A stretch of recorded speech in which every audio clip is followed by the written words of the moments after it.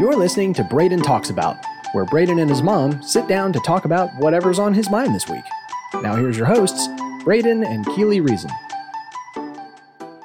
So this past week, I started seeing promotions for the new Amazon original, The Tomorrow War. It stars Chris Pratt and Yvonne Strahovski. I actually don't know how to say her last name. I do not know. So we know Chris Pratt from things like... He's in the Guardians of the Galaxy as Star-Lord. He is in the Lego movie as Emmett. Oh, right. This I did not know. Trip pointed that out while we were watching the movie. Oh, yeah. He was in Onward. He was the brother, Barley Lightwood. He was actually also in Jurassic World as Owen Grady. Oh, okay. I do not know so who that is. Obviously he is the biggest star in the movie, but I really wanted to see it because also of the co-star Yvonne Strahovski. She played Sarah in the show Chuck, and that was a good show that your dad and I really like to watch, so I really wanted to see her in it. And I was a little confused why in their trailers and everything, they weren't listing anybody else in that movie at all except for Chris Pratt. So obviously Amazon was super excited to have him. We do want to give you a little disclaimer that we're going to give away movie spoilers. If you haven't watched it, you don't want to be spoiled, then we recommend you skip this podcast and come back to it after you have had a chance to, actually watch it. Okay, so Braden, tell us a little bit about the premise of the movie, The Tomorrow War. So, Dan Forrester, aka Chris Pratt, is put in a fight from the future. Like 30 years in the future, is it? I think it was a little bit more than that, right, Corbin? Like in the 60s? I think it was only about 30 years. Oh, was it 30 years? Yeah. So it's a war from the future. How do we even learn about this war? What was going on at the beginning of the movie? So, like, they're watching a show on TV, right? Yeah, they were watching like some soccer game, and then the ball of blueness or something just pops up, and these people walk out and they're like, "We need your help in a war. We need you to fight for us. We can't do this." And they were talking about how they needed, they're from the future, they needed the people that lived in that time to come and help them because they're down to how many people? Did it say? 500,000. Yeah. Which is very few people on planet Earth. It may sound like a lot, but it's very little. Yeah, it is a teeny amount, especially compared to their enemy. What they ended up doing is they were drafting people from that time period into the war. How long was their draft?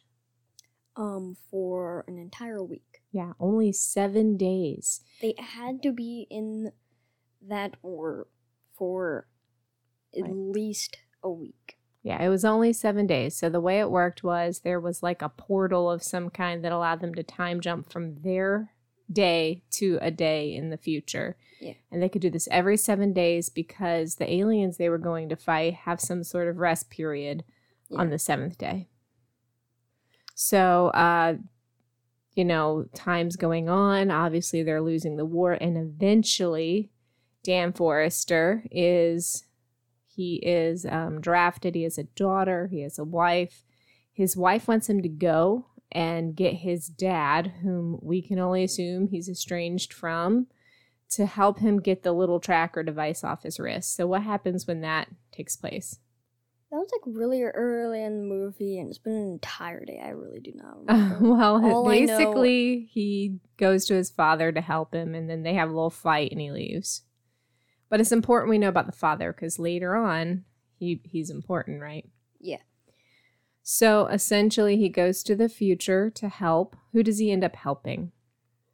His daughter. His daughter. And that's Yvonne Strahovski. Her name is Mary in the movie. Yeah. And So basically, he goes there to help his daughter. She brings him there specifically, doesn't she? Yeah.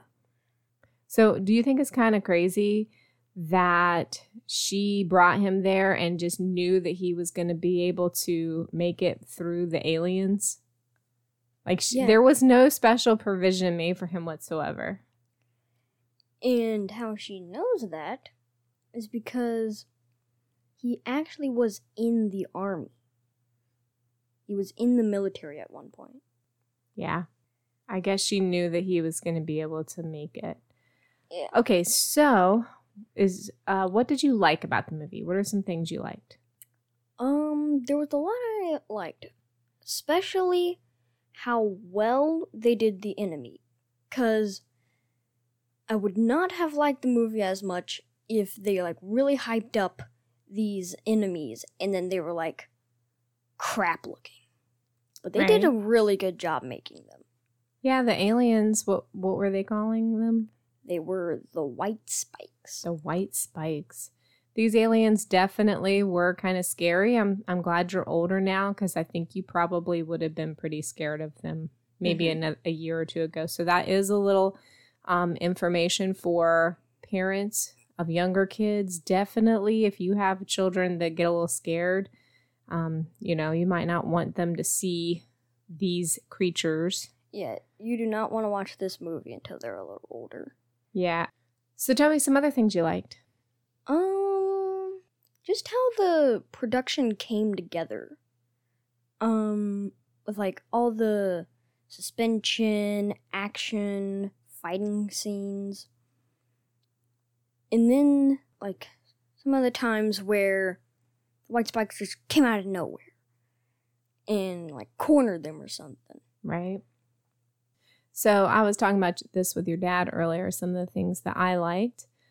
For one, and again, this is a kid's podcast, but I do want to throw this out here to parents, is that I really like that there was not a love interest in this movie, which a lot of times these war movies, they have like this love interest that becomes like the theme relationship in the movie. And because this was a dad with his daughter, that wasn't even a factor. I would say that, I really liked that they did not, like the girl who plays Murray in other shows she's been in, they've usually made her dress in such a way that is a little more revealing. In this one, they didn't. She was actually a colonel. Yeah. And she was well respected. I really liked how they treated her as a leader, as a female in the movie, and that the relationship between her and her father, not even one hint of like, ooh, she's pretty and I might like her. I mean, it was like immediately made known that this is his daughter. Yeah. What are some things you didn't like about the movie? The main thing, and one of the only things that I didn't really like about that movie was when they were going out into the war and they were doing the time jump. The CGI of them like flying up into the time jumping thing, it was just so bad. Like it looked like they did like stop motion or something. Like really bad stop motion. Yeah, you guys are so much more care so much more about like the production aspect of movies than I do. Although I grew up, in the 80s where movie production was pretty terrible. So I wouldn't consider most of the production of this movie to be awful. The one thing I didn't like, though, is I was confused. So we hinted at this at the beginning of the podcast that Dan Forrester was brought back by his daughter Murray to help save them and save the war, essentially by giving him a toxin to go and kill the aliens before the war ever even starts. And I think that what I didn't like was they made it sound like he kept saying, I'm going to come back for you. I'm not leaving you here to die. Well, if he stops the war, if this is a future thing, how is this even like something to be played into? But he really made it to be this big deal. What are your thoughts, Corbin? I think that was just him being dumb. He obviously was never going to be able to make it back. But what was he going to do? My question was, is he going to bring this adult Muri home when he has 10-year-old Muri at his house? I never did understand that. They already said that wasn't possible, but really I think it's not like the movie was saying it was possible. The movie was saying he doesn't want to leave his daughter behind to get mauled alive by these monsters. I completely get it. I do. I didn't like this because it did make it sound like he was like, I'm not leaving you here to die. I'm coming back for you. Like, obviously the lady's gonna die. The only way to save her now, go back, kill the aliens. What do you think, Brayden? Like about the whole I'm gonna come back for you thing? Yeah. I don't really think much about it. Like, it was just another thing that was thrown in there just to add more stuff. It was kind of the okay, so this was the reason that he was able to recruit the people to go with him into Russia or wherever this alien's ship was, because he was like, I want to save my daughter. You know, never mind that all of humanity and everyone's children's at risk here. It was like his daughter was the thing. It was definitely his why. Okay, anything else? Any other thoughts about, the movie? Didn't like, recommendations, things like that? Definitely was a very good movie. But sometimes it is the kind of movie that you would have to, like, replay a few times to really understand what's going on. That's pretty much it. Yeah, I think we could definitely rewatch it and catch a little bit more the next go round. I will say that there was something I did like about this movie, and that is that there was some dialogue between the characters that answered questions and pointed out things that you may not have picked up on if they hadn't told you. Like, for example, they get recruited, and the main character, Dan, he's sitting there with this other character, and he says, all right, have you noticed that pretty much everyone here is 40 and up? And he's like, yeah. He said, well, I really think, and everybody leading us, they're young. They're younger than 40. He's like, I think we're not in the future. I think they're choosing us based on whether or not we are still alive in the future. And with 500,000 people on Earth left in 30 years, it's probably pretty much most of them isn't going to be there. So I did think that was kind of neat. They explained a lot. They didn't just leave a ton of stuff up to interpretation. I mean, when they were drafting him, they said that he followed the procedures because he would die in 7 years. So they kind of hinted at that when he was getting drafted, but then they really entirely they went ahead and yeah, and I like that about it because it does help you. Sometimes the directors, they try to make things, it's not super duper obvious, and then you're sitting here going, wait, what? So I liked that about it.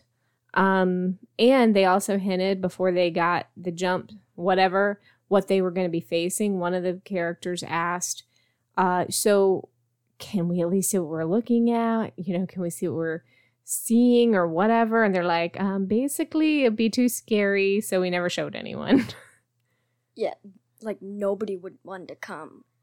I would not want to come if I had seen the white spikes before I was going to go in. I would be like, I'll pass. Well, I kind of laugh at this anyway. Obviously, it's a very bleak future if the people are saying there's only 500,000 of us left and we need your help.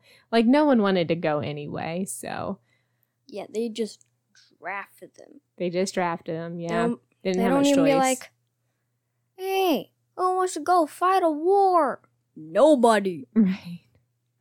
All right, guys. Well, that was our kind of review on The Tomorrow War. It just came out, so it's on Amazon. You can, if you don't have Amazon, sign up for it. You can watch it that way. And next week, we'll come back and start talking about some of the cities we visited on vacation. Yeah. I wanted to do this in between because I'm like, I'll forget this by the time we're done with the vacation. It's true. I need to record this episode. All right, guys, we'll talk to you later. Bye.